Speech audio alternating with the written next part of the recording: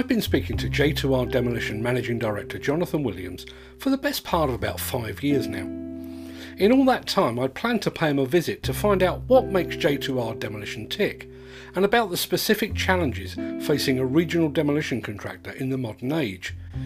Sadly, we could never make our diaries synchronise, and then of course COVID came along and all bets were off. But then serendipity and kismet combined. I was in South Wales on a filming project at the Construction Hub near Cardiff. Well, it turns out that the Construction Hub is actually the head office of J2R Demolition, so I quickly broke out the video camera and the audio equipment to commit our long overdue face-to-face meeting to film. Well, digital file anyway. And this is the result. Take me back to the beginning. How did J2R come into being? So my background is a project QS on main contracting.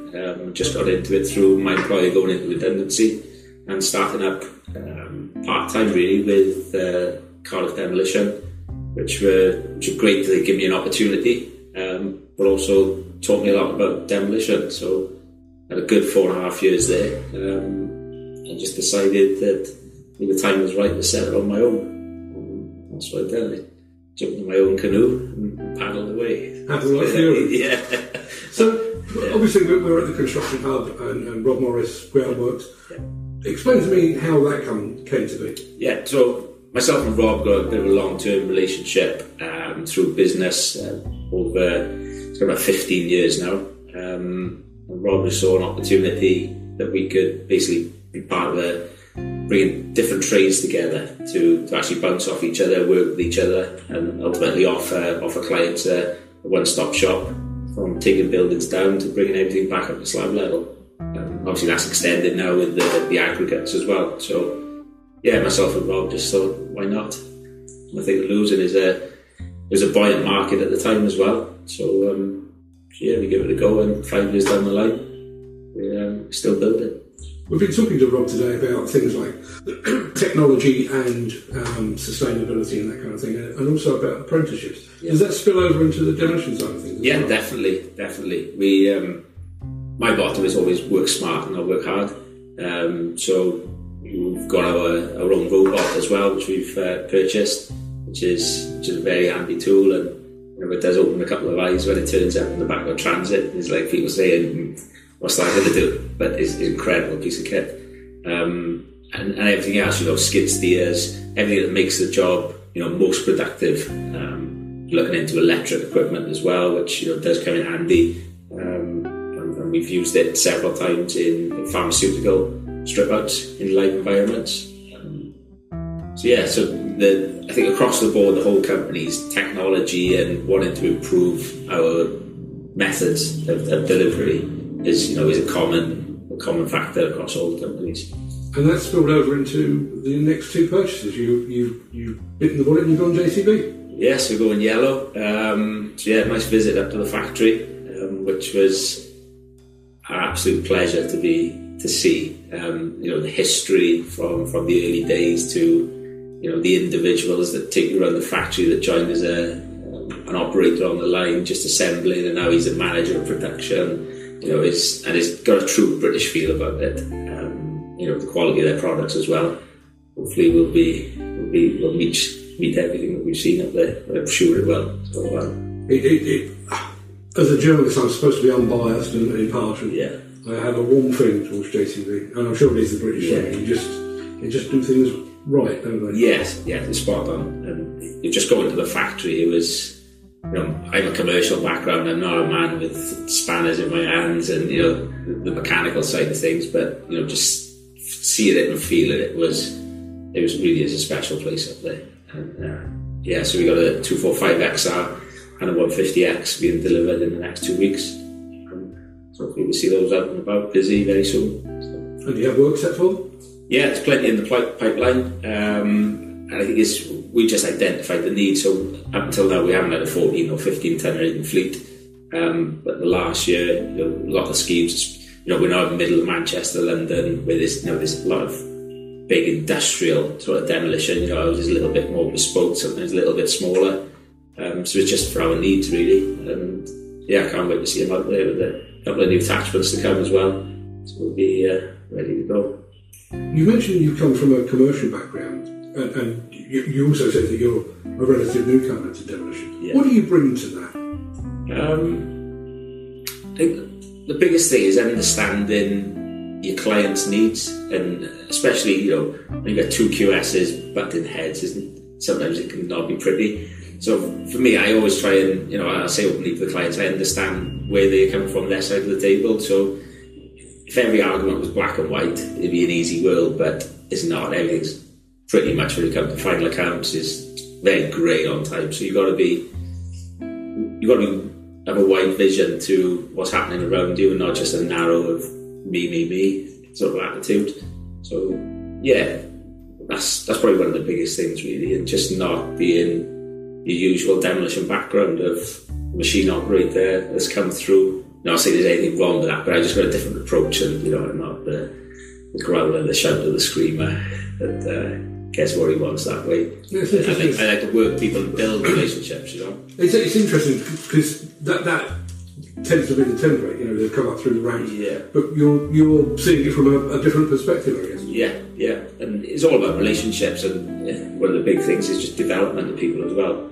We're not in an area of, there's a huge pool of labour, it's quite limited, or people are very connected to businesses where, maybe you couldn't entice them because I've been here for 20 years, I don't want to go anywhere else, and wouldn't like to experience anywhere else because it's different.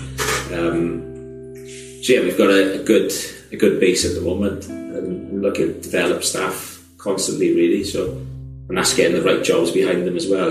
Not going for multi-million-pound demolition schemes, because hands up, whilst we could commercially deliver it, operationally we're not strong enough to actually do that. So it's developing people coming through and making sure we got the jobs to fit them as well. So yeah, we don't tend to. I like to push people, but you don't want to break people. And that's a big thing. Is that the ambition for the future? Those bigger scale jobs? Yeah, definitely. We're looking to. From the outset, I always said small steps. I didn't want to go bull at the gate and set ourselves up for failure. So yeah, as time goes on, people are developing. And we got supervisors out there that have delivered. Most recently, we had £1 million job, which was the first scheme of that size. That guy that delivered it was actually a soft strip labourer when he joined me. So we've assisted him and developed him. When he said no, sometimes we listen to him. When he says no, sometimes we put our arm around him and help him along.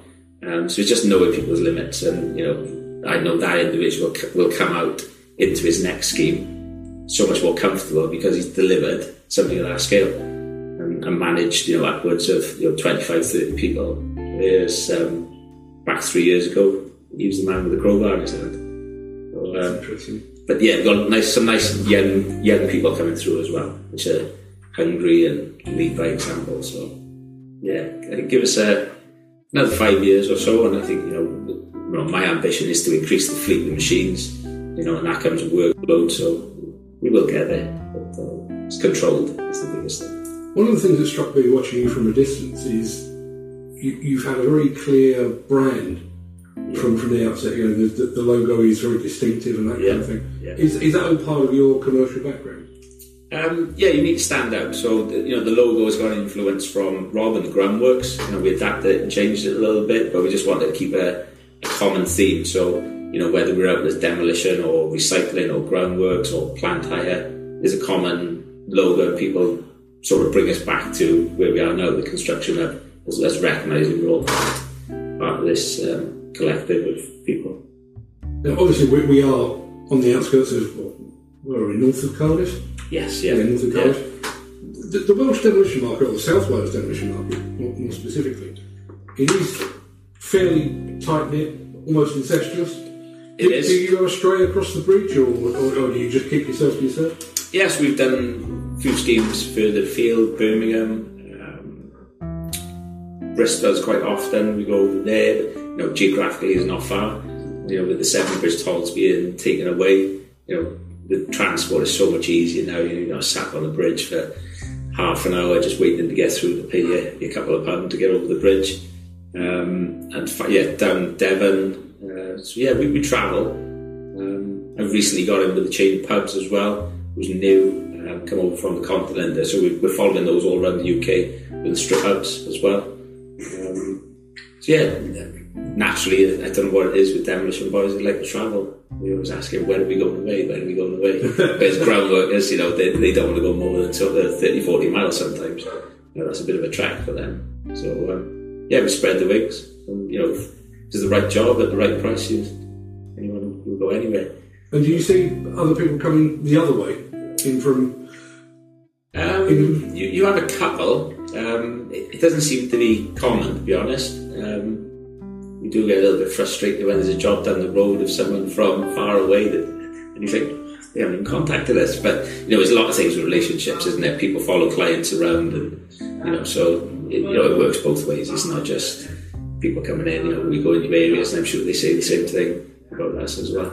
Yeah, the weird thing is, Wales seems to be off on one side. You know, I often talk about, you know, you get Manchester contractors working in London, you get London contractors working in Scotland. Yeah. We seem to be very good at going up and down. Yeah. I don't get the impression anybody ever looks over this way that much, you know.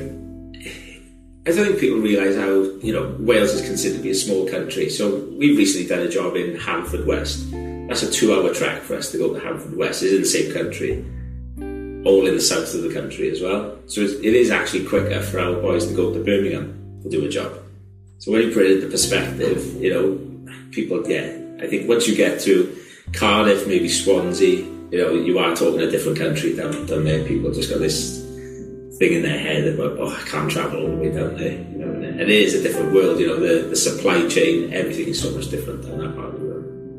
But, so yeah, we like to travel, and I think we'll probably spread the wings a little bit more, and try and work in the bubble and outside the bubble as well. Aside from the branding, what is it that you would say sets J2R apart?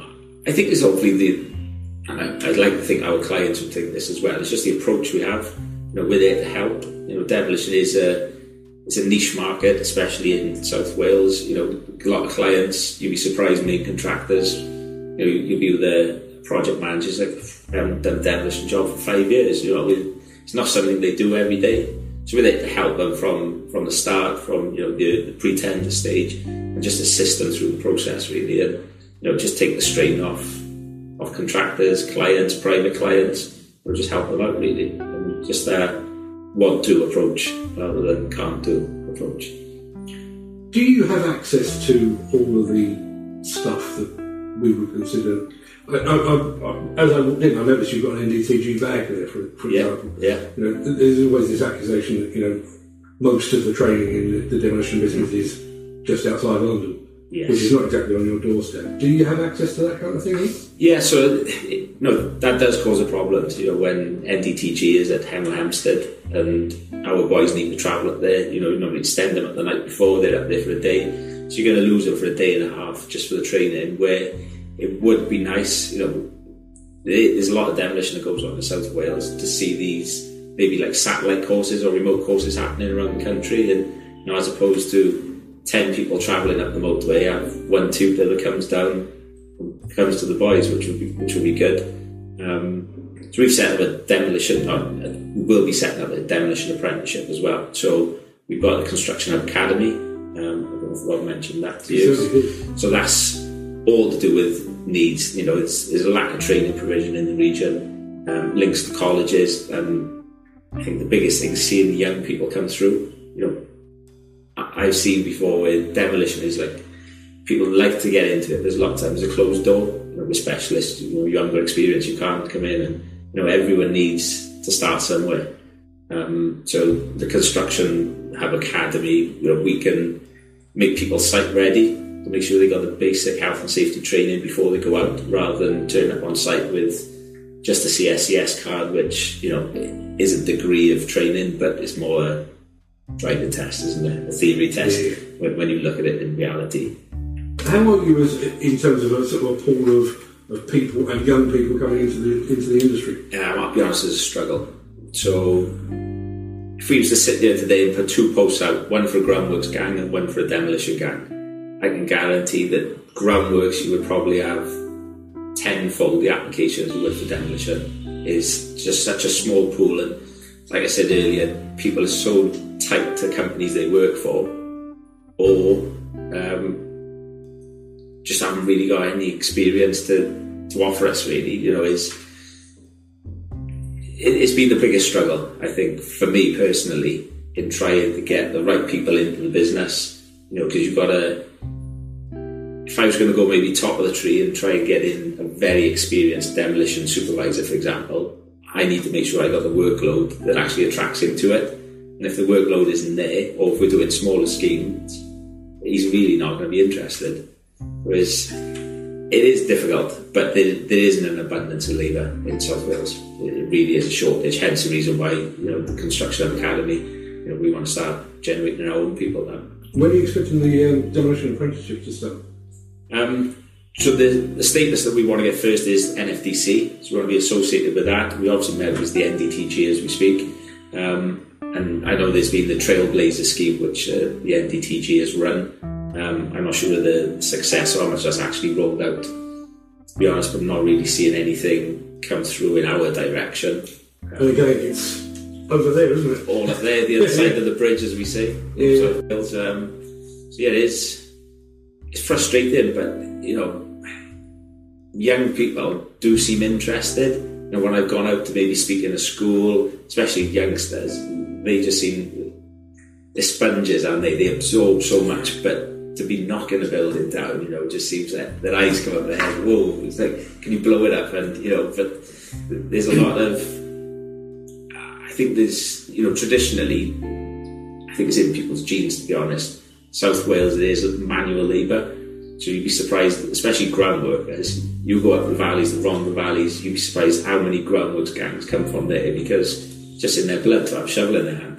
I'm not going to ask you specifically about J2R, but the margins in the general demolition business are poor, aren't they?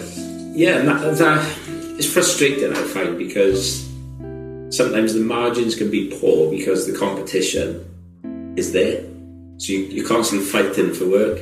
And in South Wales in particular, you will see some schemes that get picked up, and the margin that people must be working at to secure that scheme is just ridiculous. You think, how? My background is obviously commercial, so I'm understanding costs. What is it going to cost us to deliver this job? You know, regardless of profit, how much is it going to cost us to deliver this job? And then you look at your profit on top then. You know, that's generally how I work. But when you ask the question yourself, how can they actually do that? You know, we don't need to be fighting over the work. We need to be working together. You know, we're specialist trained at the end of the day, so we don't go through all the training we do. You know, the training that goes into a gang over the year, you know, it's phenomenal, and the money spent on to make those group of people special and trained and, you know, understand that they can deliver work safely, you know, and all go home at the end of the day. Yeah, there's people fighting over jobs and, you know, delivering them at cost, you think. And we are one of the most legislated businesses in the world, you know. Yeah. We have to jump through all these legislation hoops, all of which cost money. Yeah. And yet, you know, as you say, there does seem to be that race to the bottom in so many cases, don't there? Yeah, I think to inexperienced people, there's two words that always spring fear into them. Is demolition, high risk, building's going to collapse, how are you going to stop that happening, and asbestos. And that's why we're there. And that's why I try and say to people that this is why we're on board, because we can deal with this. This is why we're here. If you don't want someone who's going to be specialist and deal with it safely, go and get your man with the digger down the road and tell him to knock the building down. But you'll see the repercussions of it, you know. And ultimately, you don't pay minimum wage to a solicitor, do you? Because he's specialist. Not if you want to get off the hook. No. If you pay peanuts, you know what I'm saying. So yeah, we're. You know, the business generally is developing, people are developing, you know, we're building a wider base of customers, you know, repeat customers, which is the most important thing for us. You know, I just think that the next 5 years will be interesting. In a market at the moment, I think it can be very buoyant, it can be quiet, and it's generally just unpredictable, the market we're in at the moment. It is generally across the board, you know. We can have a week where maybe we have 2 or 3 tenders in, or like last week we had 15 in a week, and it's just like this roller coaster of where is the industry, where is construction at the moment. And in amongst all of this, you're supposed to set your expectations and your resources. Yeah. Even though the market's doing this, you've got to try and do that all the way through the middle. So recently, we found we had a gang through a recruitment agency. They worked for us for the best part of 4 or 5 months. You can see there was something in them that would benefit to us. So their contract with us ended. They went on to a new job, and we was at a period where all our boys were busy, but no subcontractors were coming in, no agency boys. And they was like, we'd like to join you. And I said, I'd love you to join me, but I got to look after the people I've got at the moment. So when the time's right, we'll give you a shout. But just feeling the need to have those additional resources, like anything, whether it's a new plan or training needs, it's got to be a need, isn't it? Before you actually commit to it, instead of being knee-jerk. So they're on board with us now, which is good. But the market at the moment, I just really can't gauge it. It's what I find surprising is the fact that we went through the whole threat of Brexit. We went through COVID with key worker status. Yeah, you'd have thought we'd have seen off the worst, and then we'd come out the other end and red diesel rebates gone, Ukraine, and it just, what more can we pile on the industry? Yeah, it feels like we've just been hit from all angles. The industry, you don't know. The red diesel, for example. We're not a big demolition contractor by any means, but the knock-on effect that must have to some of the bigger schemes. Just seeing a 50 grand job, for example, a straightforward demolition, that red diesel going away is a couple of £1,000 just on a small scheme like that. So, these power stations, things like that coming out at the moment, the knock-on effect that must be absolutely I think phenomenal. My concern with that is not if you've got a job coming up but you haven't yet started and you can price that in, then fine, and maybe the client may squeal a bit about the rise. My concern is the ones where, power station, for example, you take it on a power station, you're doing that for 2 or 3 years possibly. Yeah. You bought it or you've got it at one price, and now you're paying however much more for your diesel. Yeah. 2 or 3 thousands of litres a day. Yeah. On these bigger schemes. Yeah. Incredible.